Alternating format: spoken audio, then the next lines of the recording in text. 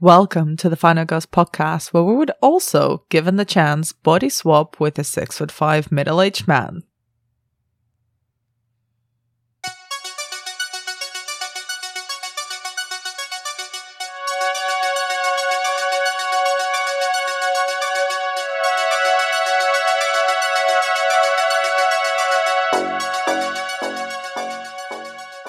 I'm Anna Bogutska, co-founder of the Final Girls Collective and your podcast host. If you're new to the show, welcome. I know I've said this several times over the last couple of episodes, but we've only got 2 more episodes to go in our teen horror season. The 4th season of the podcast, where we've been exploring teen horror movies in depth, really stretching the definition of what makes a teen horror film, basically exploring the teen canon, and wondering and talking about why teenagers, and especially teenage girls, make some of the most compelling protagonists of the genre. With only 2 episodes to go, we are going to dedicate them to some of the most talked about teen horror properties that have come out in the last couple of years. And a quick reminder, you can follow us on Twitter and Instagram at TheFinalGirlsUK, and as proper millennials, we also have a Patreon where you can support us if you want to at patreon.com/TheFinalGirls. Some exciting content coming out this summer, which I'll be posting about on the Patreon. So on this penultimate episode of the Teen Horror Show, I am joined by the fantastic and reliably hilarious Becky Dark to discuss one of the most talked about and most entertaining teen horror films that made a little bit of a splash, was one of the most buzzy titles of the last couple of years. I'm talking, of course, about the body swap teen horror comedy Freaky, starring Kathryn Newton and Vince Vaughn. Be warned, there are some absolutely batshit digressions in this episode, but if you're anything like me, more Becky is more fun, so I kept them in. I hope you enjoy those, and as per usual, please note that we spoil everything from the very beginning. If you hadn't seen Freaky and you're very touchy about spoilers, then perhaps give it a watch before you listen to this episode. After a couple of really heavy episodes, I feel like this was a good bomb of an episode to start wrapping up our teen horror season on. And with all that said, please enjoy our take on Freaky. So, Becky, you've got the dubious honor of being a part of the penultimate episode of this teen horror season that we were chatting just before we hit record. I'm like, at this point on the penultimate episode, I am ready to murder all the fucking kids. So many teens, Anna. So many. Dead. All of them are dead in my book. I love the idea of you doing kind of like brain dead, like they're all coming towards you. You've just got a lawnmower or something like hitched high, and they're just running into the lawnmower, and you are screaming hysterically, covered in blood, all of it from teens. I think that might be a good teen horror movie, to be honest. Yeah. Like a millennial just mowing down a whole bunch of Gen Z TikTokers. Yeah. Screaming, Yes. Bring back Vine.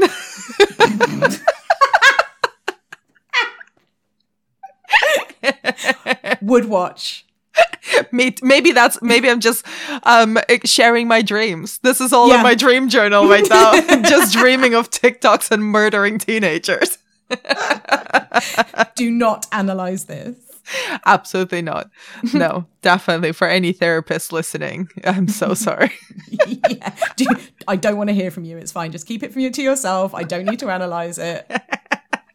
So I've already lost my mind. I have become fully unhinged, and I think that's the perfect mindset to go into Freaky with, which is a film that I hadn't seen, and I saved it for one of the last episodes, and I did not watch it in advance, so I could watch it for this episode. And I wanted to ask you before we start talking about it, kind of, what is your relationship with Freaky? When did you first watch it? I love this film. So from what I remember, a couple of years ago when we were all sort of, depressed and locked in our houses. Couple years ago, she says. couple of years ago. I mean, when this came out a couple of years ago. And I feel like it was at the height of certainly my depression and being locked in the house. I just kept seeing all over socials from like people in the States that I follow all about Freaky. And it seemed to have been seen by everybody. And there was this kind of frenzy of like sort of FOMO and excitement about like, what is this film? How come all you guys stateside are seeing it? And when the hell are we getting it? Because all of the reception seemed to be really, really positive. And people started talking about like how fun it was. And especially kind of coming off of the back of Happy Death Day. There was real kind of excitement and anticipation, I guess, for it coming over here. And when it finally did, I watched it really like as soon as I could, because I felt like we'd been waiting forever. And I was really, really pleased that it was good, right? Because after all of that kind of build up and positive reception of all of these people that I'd been following, it could have been a real disappointment, and it wasn't. I really loved it. And then I watched it again just earlier this year, just as kind of a rewatch, you know, hoping to myself, you know, will it live up to that first watch? Because sometimes they don't, right? And again, I was so pleasantly surprised. I was like, my God, this really stands up to a second watch. I still thought it was really funny and charming. I was pleasantly surprised that the kills really stood up, and like, they're really kind of, it doesn't hold back on the kills, which I'm really happy about. You know, it really kind of strikes a nice balance between the kills and the humor. And then I watched it a third time for this, and I was very pleased to do so. So yeah, I was really, really chuffed when you asked me to do Freaky. I was like, oh yeah, I'm well up for another rewatch and a chat about this one. So for anyone who hasn't rewatched it recently, can you summarize Freaky for me very briefly? Totally. So it's essentially a body swap horror comedy. So you have Millie, who is our kind of central teen.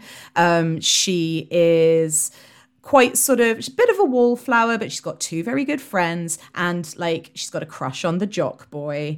And there is a sort of urban legend of the Blissfield Butcher. And every homecoming year, the kind of urban legend is that he kills a bunch of kids, right? Kills a bunch of teens. And it turns out it's not just an urban legend. The Blissfield Butcher actually exists, and he is killing teens on and around homecoming. So that's kind of how the film opens, is with some very brutal killings by the butcher of these teens. But then it takes a sort of supernatural element, because the teens that he kills at the beginning, one of them lives in this big fancy house, and there is like an antique dagger, like a sort of Mexican sort of ancient dagger, which is imbued with these supernatural powers. So when he stabs Millie, our main girl, with it, they switch bodies. And what then ensues is that the butcher is now in diminutive, blonde, previously wallflower teen Millie, and Millie is in Vince Vaughn, who's a big... She is in him. She is in him, and she has a penis now, Anna, that she's fascinated by. And I think she says at one point, I'm a giant, like she's huge and she's strong. Millie is now a 6'5" man. Exactly. And it's then the just like ensuing thing that you would expect from body horror and slasher, where, body swap and slasher, where she has to convince people that she is now this Bigfoot, 6'5" Vince Vaughn character, while everybody's terrified and running away from her/him because that's what she looks like. And then you get little Millie managing to kind of honey trap jock boys because she's all cute and blonde and sexy, and then kill them in various sort of escalating horrible ways. It's great fun. It's basically Freaky Friday meets Friday the 13th, right? Yes, exactly. Freaky Friday the 13th. Which was, I believe, the working title that they were shooting the film under when they were making it. So you're obviously a fan, but like, how well do you think it blends the teen body swap element? I mean, we should mention the body swap subgenre is very often appears with teenagers body swapping with adults. Yes. Like Freaky Friday, 13 going on 30, like the one with Zac Efron and Matthew Perry, I can't remember, 17 going on something. Like a lot of them are teen films. How well do you think this one merges that genre with the slasher? So I'm much more an expert on the slasher than I am on the teen body swap comedy genre. It's not my area of expertise. But for this, I think that the writing and certainly the two like central performances and the comedy beats are great. And then you get, I mean, I wouldn't say it's like scary horror, but in terms of the sort of Friday the 13th, you're in it for the body count, you're in it for the kind of elaborate deaths and elaborate kills. I think it straddles those two things really well. I think that the comedy is like genuinely funny and charming, and I think that the kills and stuff are well worth tuning in for. I mean, I was very, very surprised at how gruesome the kills were. Right? Like, I don't know why I wasn't expecting it to be as gory, which is also what I thought when I watched Fear Street, like the Netflix 3-part show. I was like, when the first bread slicer kill happened, I was literally clutching my metaphorical purse, going like, oh, I didn't think slashers were doing this anymore. I didn't think it would go there, but yeah, totally. And then in Fear Street, they kill like the little kid with the glasses, and then all the bodies lined up outside the cabins. And then in the 1666 one, when like she gets her hand chopped off. Yeah, I feel like teen slashers have rediscovered the gore and the gnarly, and I am fully on board. Totally. And it, I don't know why it keeps surprising me, because it has been happening quite a lot. It even happens a lot in Happy Death Day. And, which this really shares a tone with, I think. It's sort of funny, but it's also it feels very of a moment. Even though there's nothing that would time it specifically to, 2020 when it came out. Like, it feels like it has been done in the 2020s, if that's even how we're calling this godforsaken decade. Do you know what I mean? Did you get that feeling?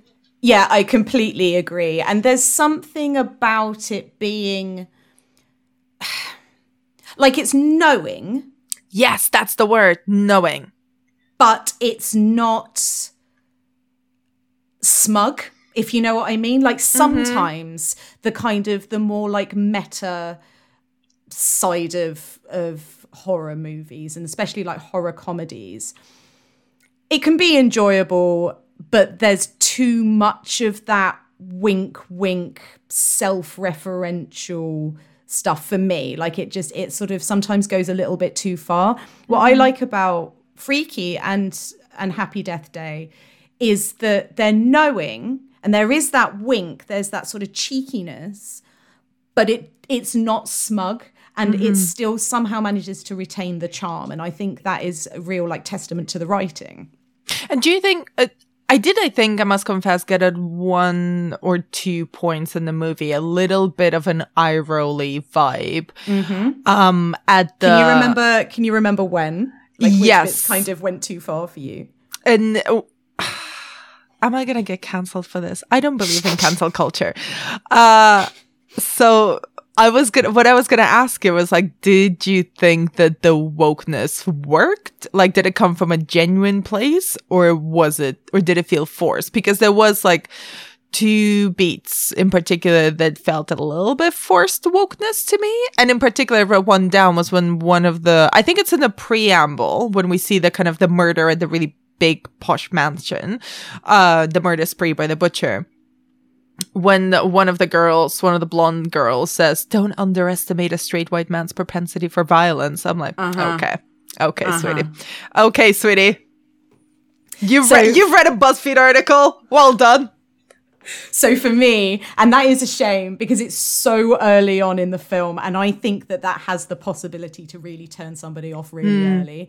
And it's a shame because firstly, it's not a very smart line. No, and it's secondly, not. It doesn't really land. Like the actress doesn't really sell it, I don't think. It doesn't sound like something somebody would say, which it doesn't have to, that can be quite an empty criticism, but for me it doesn't land. She doesn't sell it.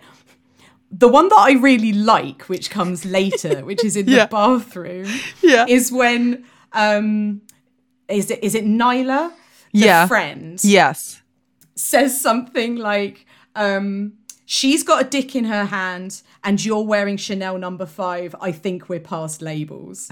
And that made me laugh out loud because she sells it and it sounds like something sassy that somebody would say to their gay best friend, I will say, I don't think that Josh would wear Chanel No. 5. What do you think he'd wear? I think he'd wear Dior. I don't think he'd wear Chanel No. 5. I think that's such a line written by a dude who doesn't know any other sense. It's like perfume equals Chanel No. 5. And I'm like, sweetie, which one? The eau de parfum? The eau de toilette? The eau de parfum intense? The intense one? Because there's an intense one. Which one? I think right. Josh would know. It's so synonymous with like Marilyn Monroe, and Josh doesn't strike me as a Marilyn Monroe. He strikes me as a Liza. Yeah. He would wear whatever Liza is wearing. Yeah. Or he'd wear like Poison. Like you say, like ooh, like, yes. Poison. Yeah. No, I mean you're right. That's a dude who doesn't know his sense writing that line. But at least within universe, she sold it. She does sell it. Also, my favorite scene with Nyla is when she's like being essentially forced by Millie's sister, who's a sheriff or in the sheriff's department. I'm only assuming she's a sheriff because they wear the brown uniform as opposed to the blue uniform that cops wear. She's Jewy, right? I mean, she's Jewish. She's like the older cop sibling, so she's Jewy. Yeah, but she's a competent Jewy. Oh no, she's great. Yeah, she's great. When she's like, show me what you're holding, and her phone is in one hand and the like mystical dagger is in the other, and you're like, this is so tense. This is genuinely so tense, and I don't think for the reasons that the filmmakers intended to. But she's also beautifully. Yeah, she's amazing. I really, really like her. I like her and Josh. I like the kind of relationship between them and Millie. I love the bit when he's like, when Millie in the butcher's body. It's so difficult when you're talking about body swap stuff. So let's call it Millie in Vince and Vince in Millie. Although now we're getting confused because obviously Vince is the name of the actor. But to be honest, they don't really give the butcher they don't even give him a name. No, he's literally credited as the butcher. Yeah, so we can call him Vince. Cool, let's call him Vince. I think that's better. And then Millie is played by Catherine Newton, and I think superbly, to be honest. She is so good. Well, the reason I say that is because for me, she plays the silence, because it's really clever when they first swap bodies.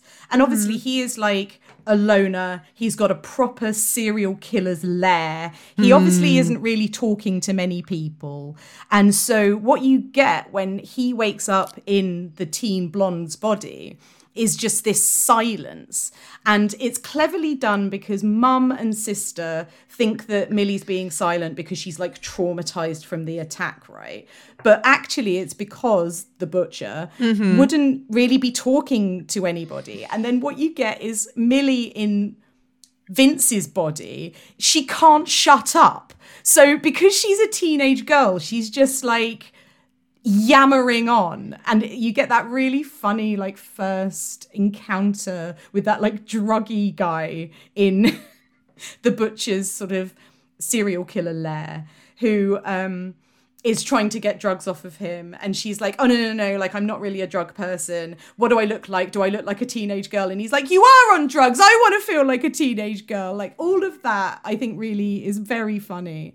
But I think that Catherine Newton is very good at just that, like the glare, the silence. And then when she is basically playing when she's basically playing the butcher, playing Millie. Yeah. So later when she's like trying to convince, is it Booker? Like the jock boy. And she's like playing the butcher, playing a teenage girl. So she's just like really pouty and whiny and like, Booker! And it just, that again, that kills me. I think she's really good.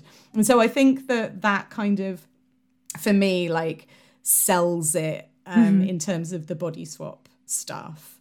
I really agree with you on the bit, especially when it's Catherine playing the butcher in Millie's body.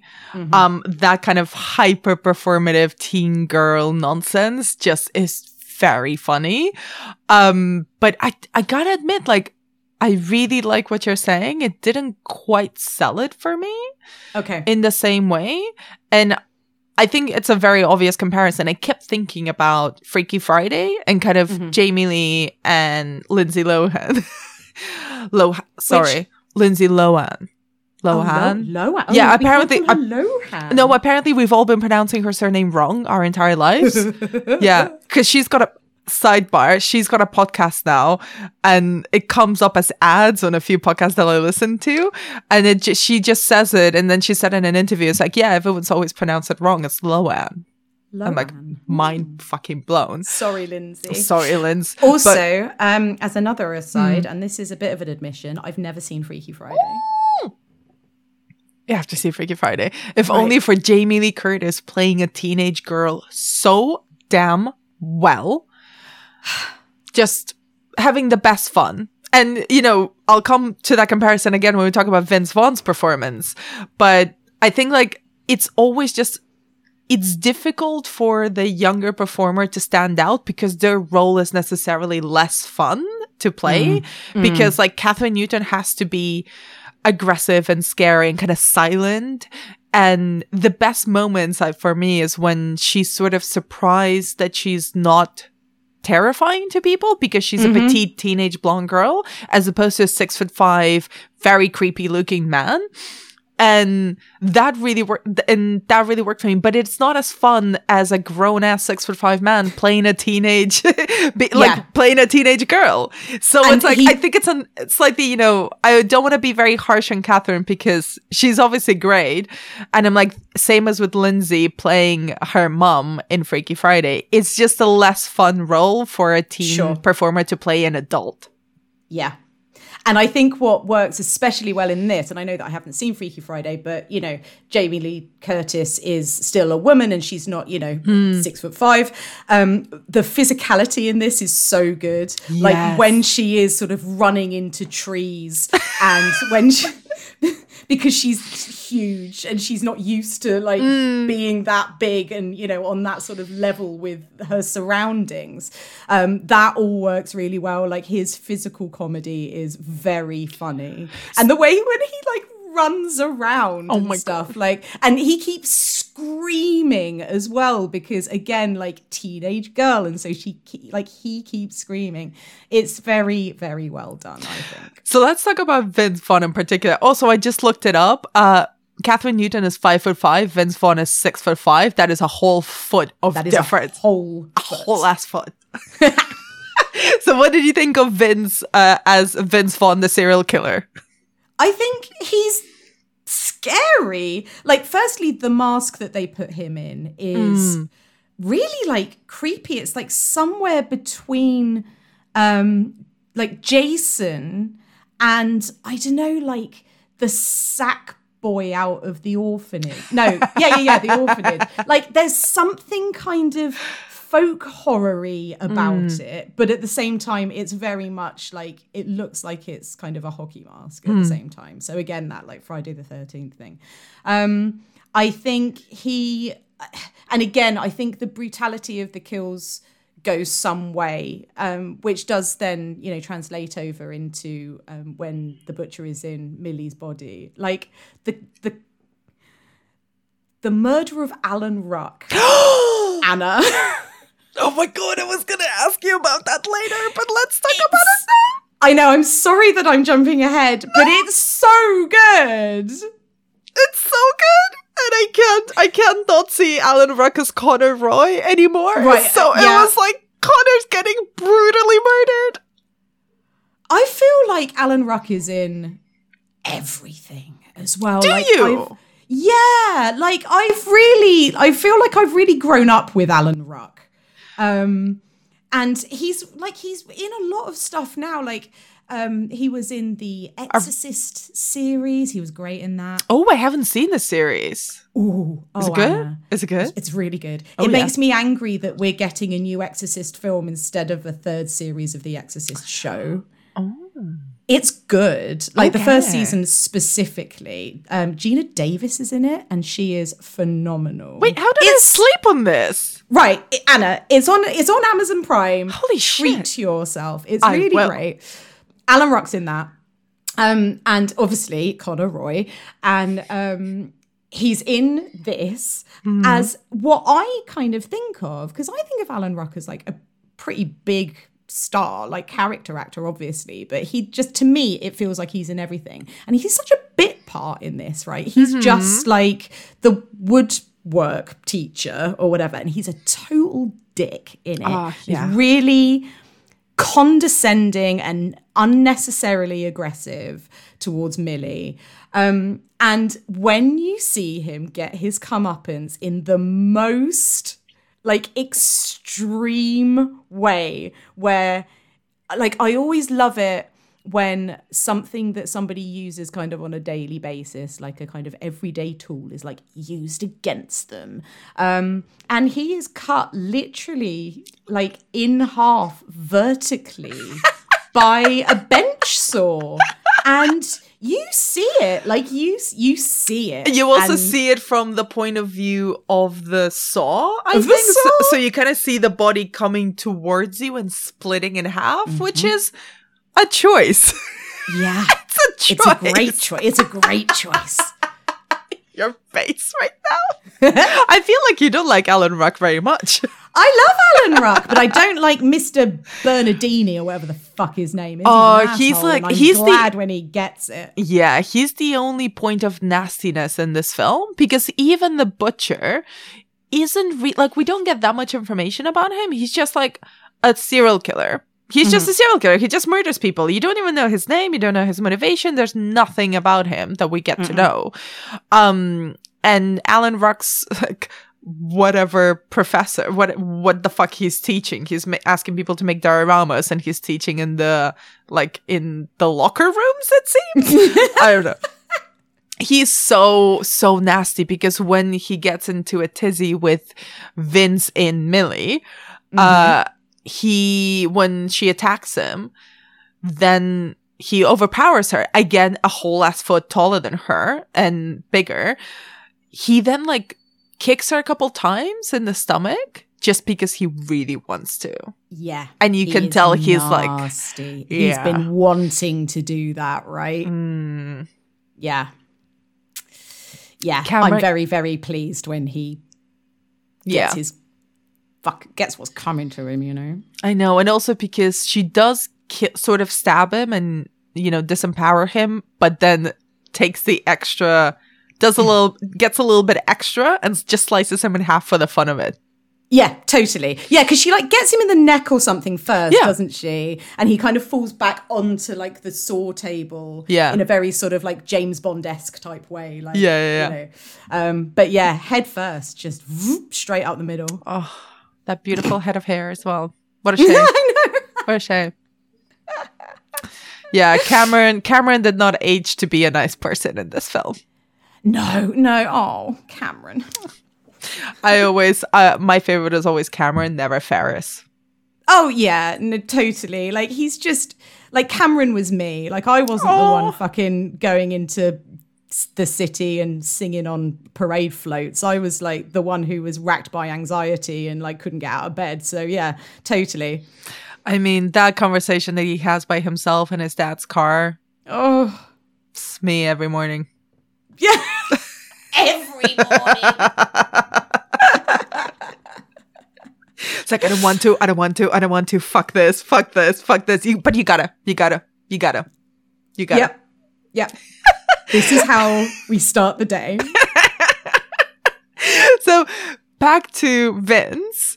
What do you we've spoken about Catherine, we've spoken about Millie, but what do you think of Vince and his performance? Because like I mentioned before, he gets to have a lot of fun playing a teenage girl. So much fun. Yeah, he's he's running around like he's a little bit sort of mincy and flappy. He screams a lot. He gets to, you know, do some like pretty kind of physical stuff, like, you know, fighting that scene when he's fighting the friends in the like, I don't know, school like cafeteria, or I guess they seem to be fighting with like ladles and kind of metal trays and things. But he gets to sort of like do a bit of like cheerleading.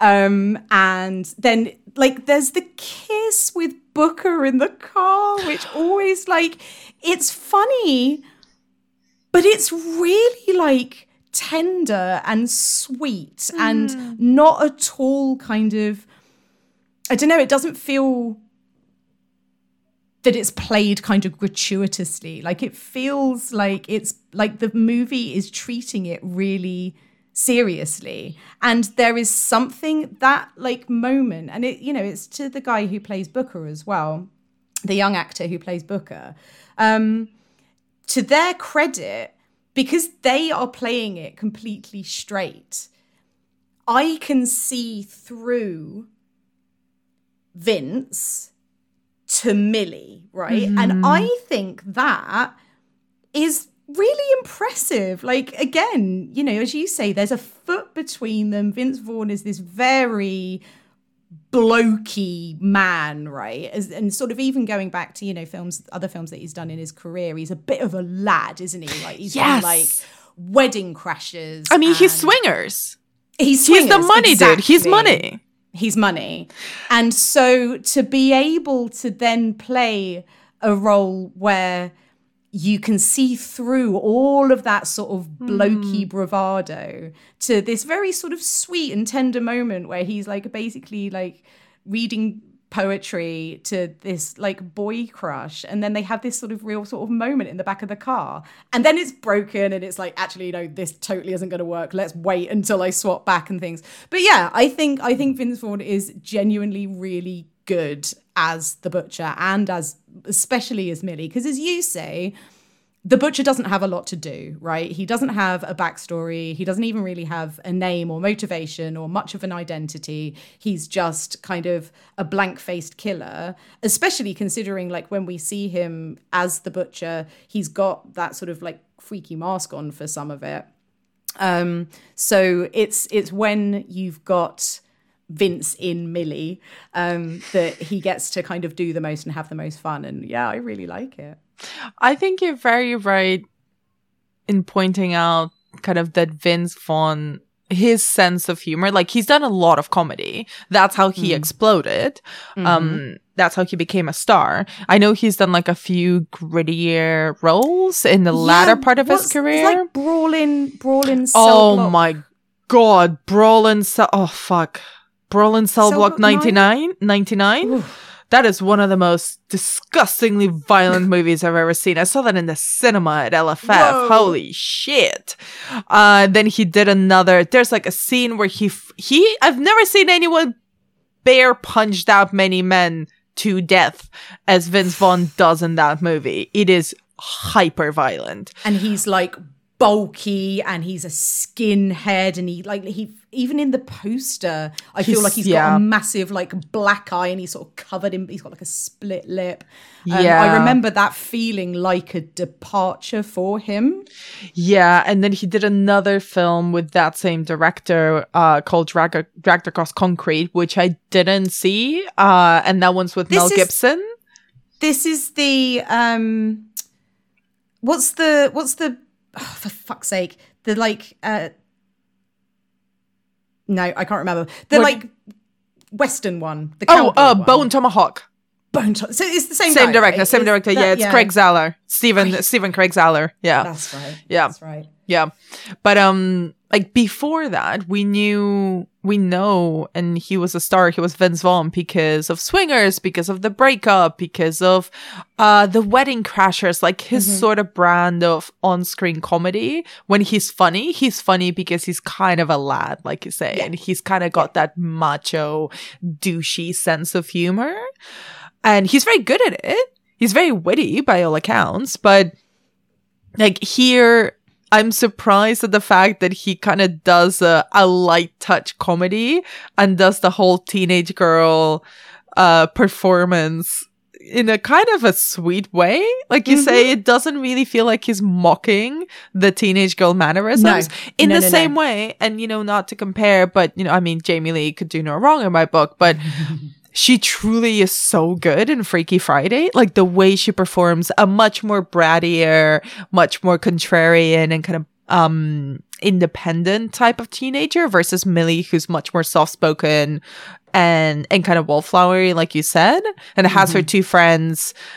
Lindsay's character in Freaky Friday like is in a punk band, and oh my god, I've definitely seen the clips of that. 100%, I've seen the clips. I cannot believe you haven't seen this film. I know. And do you know what the thing is? I love Jamie Lee Curtis as a comedy actress as well.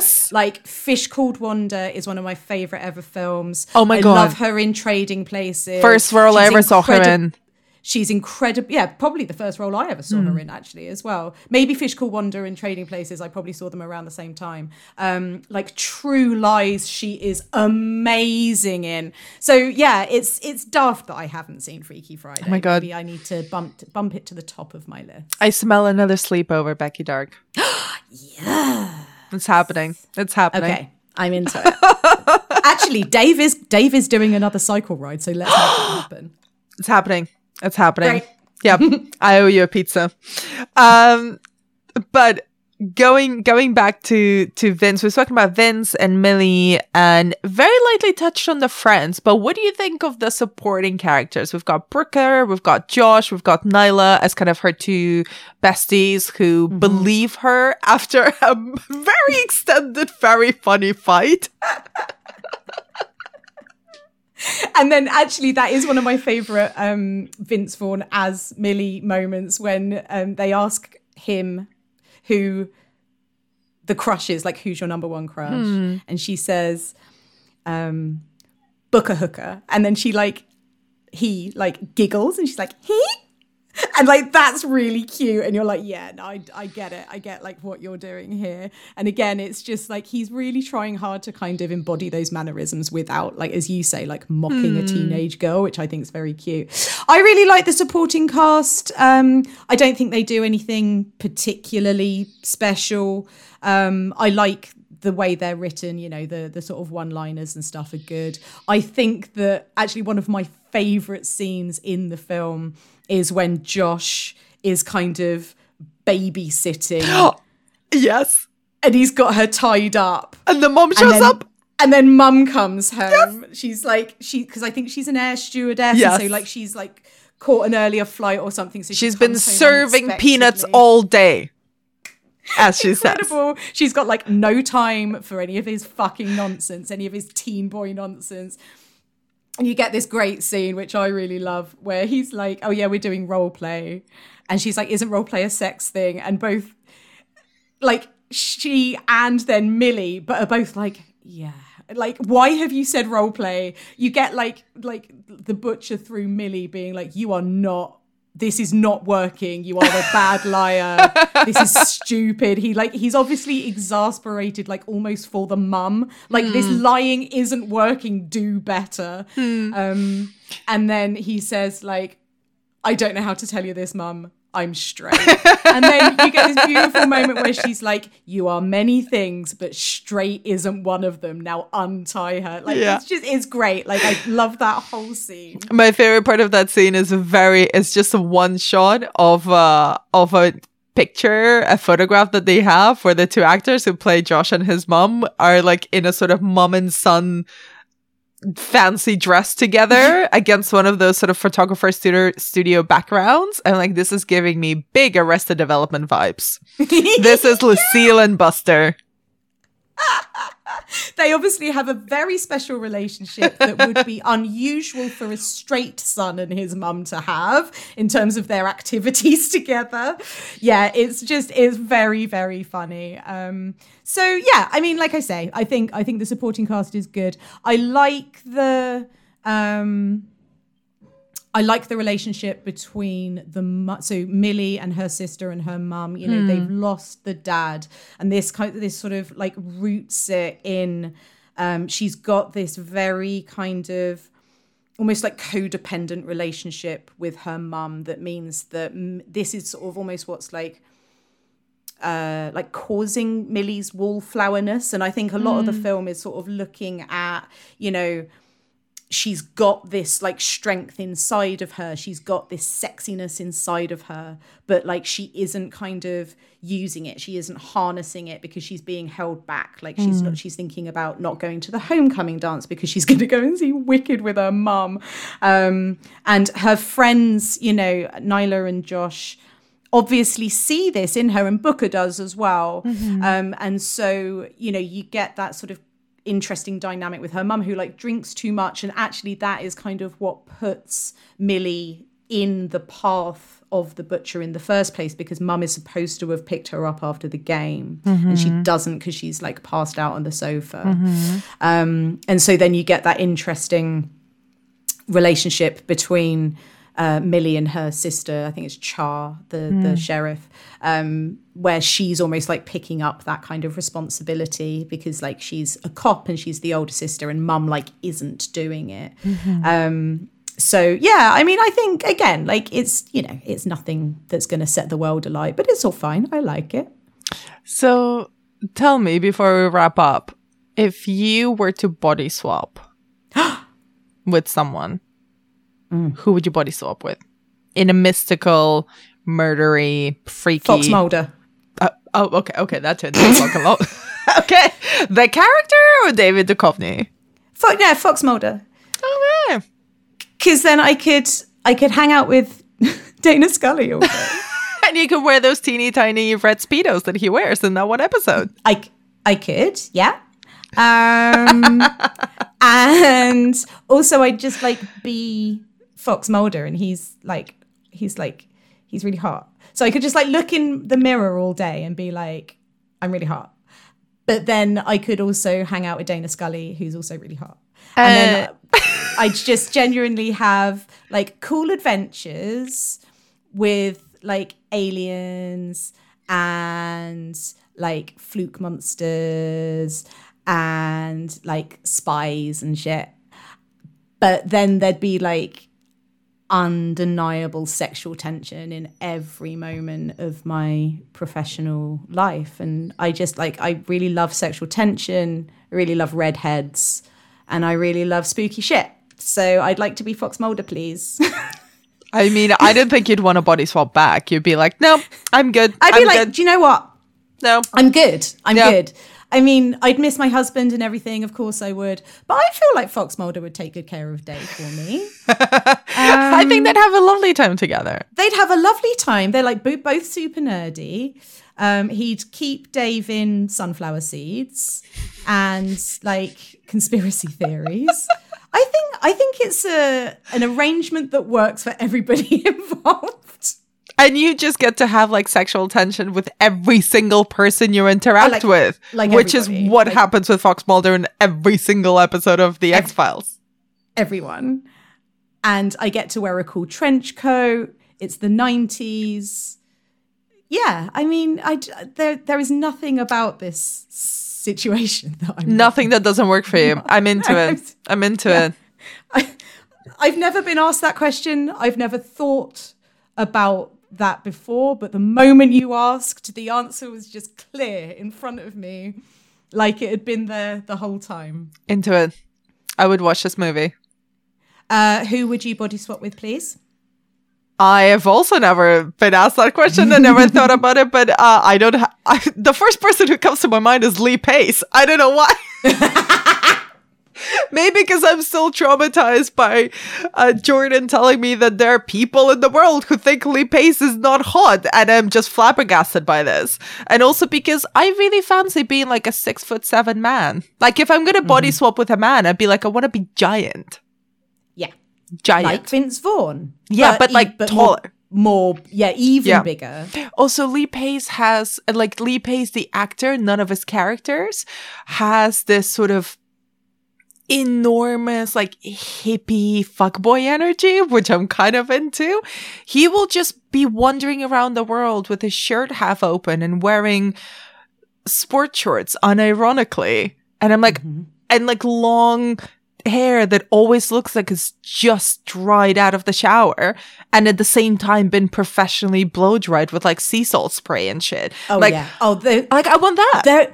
I feel like Lee Pace and his stylist, his hairstylist, are holding up like 50% of the world's sea salt spray. Like he is doing work for that industry. Bumble and Bumble are definitely like their stock options are high because of Lee Pace.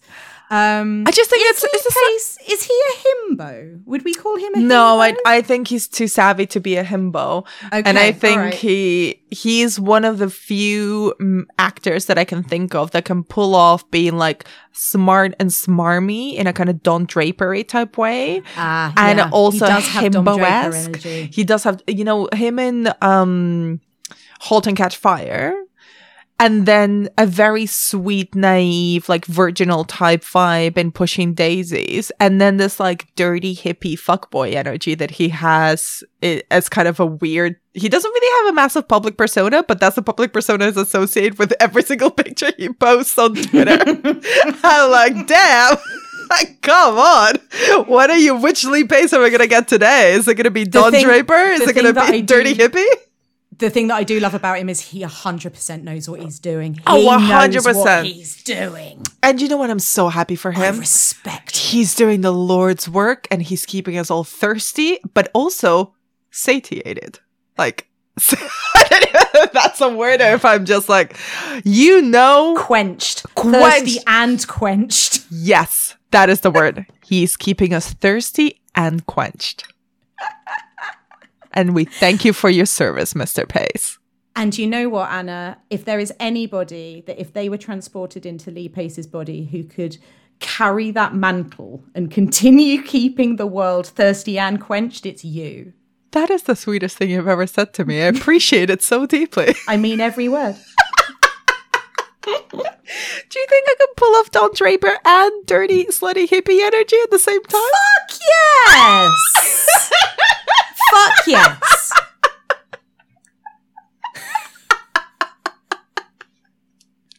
Becky. I mean, honestly, I can't believe you're even questioning yourself. You know this, of course. I mean, I can pull off a suit. I do know this.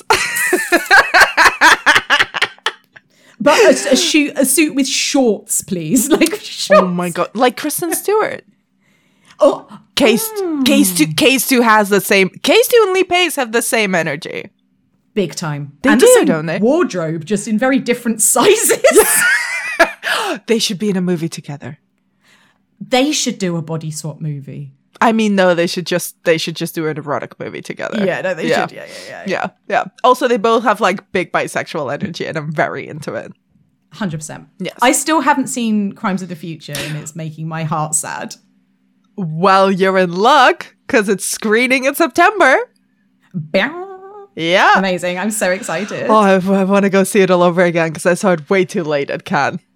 Let's go and see it together. Yes. Okay. Perfect. So Becky, this was a freaky. This was a wonderful detour, but freaky. Do you think? Well, I do have one last question for you about Freaky.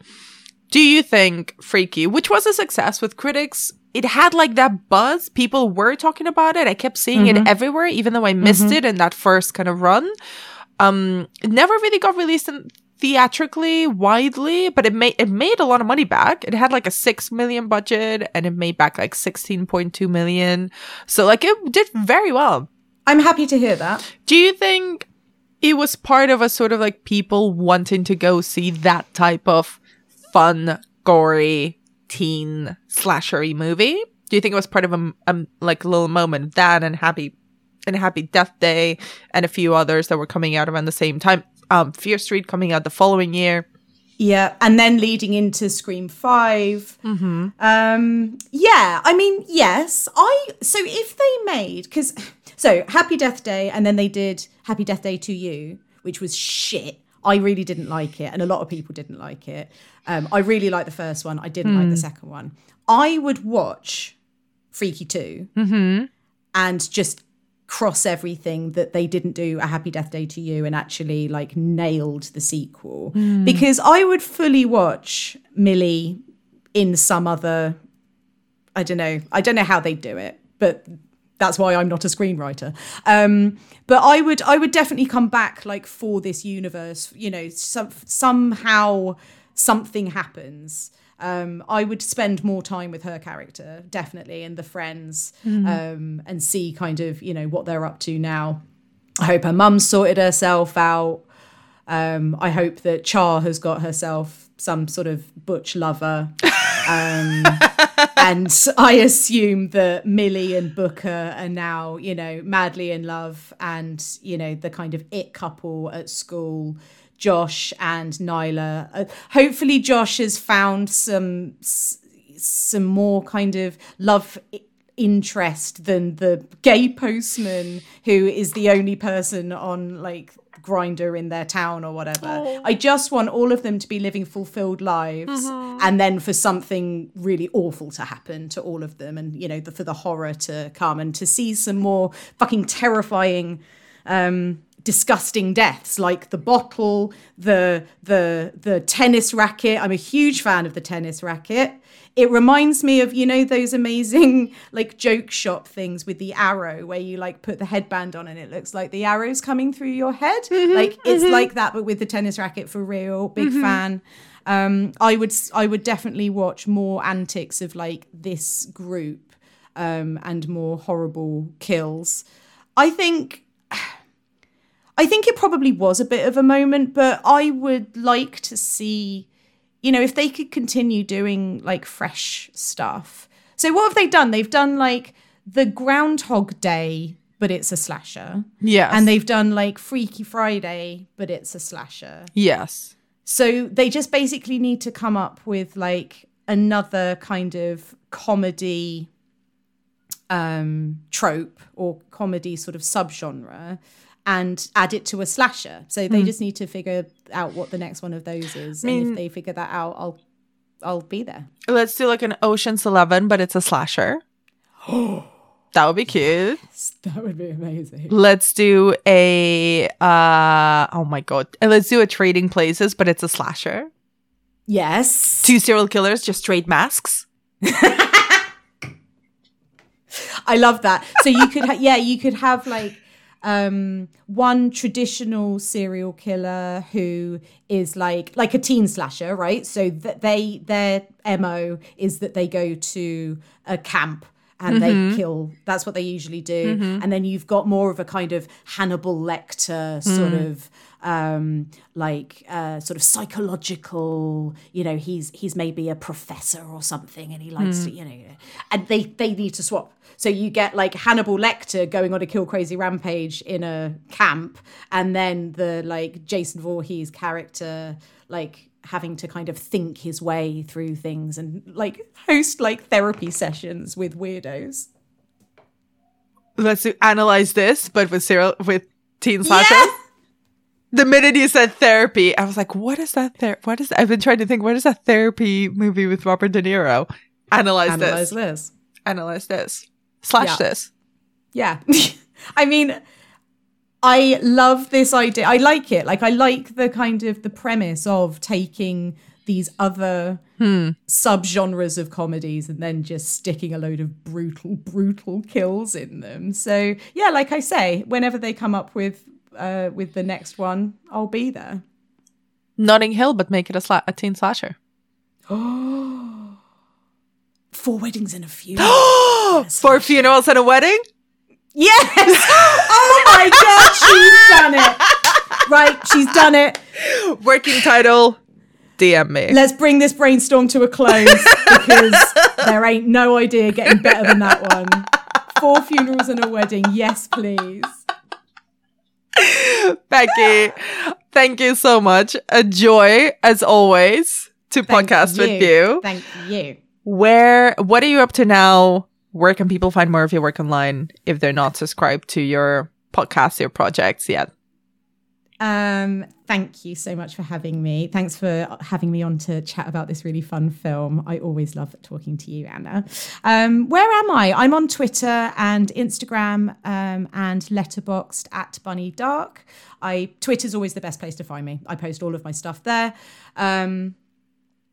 You can find me at the Genesis Cinema a fair bit. I'm down there with Mike Munzer from the Evolution of Horror doing screenings now and again. So we do them sort of every 4 to 6 weeks.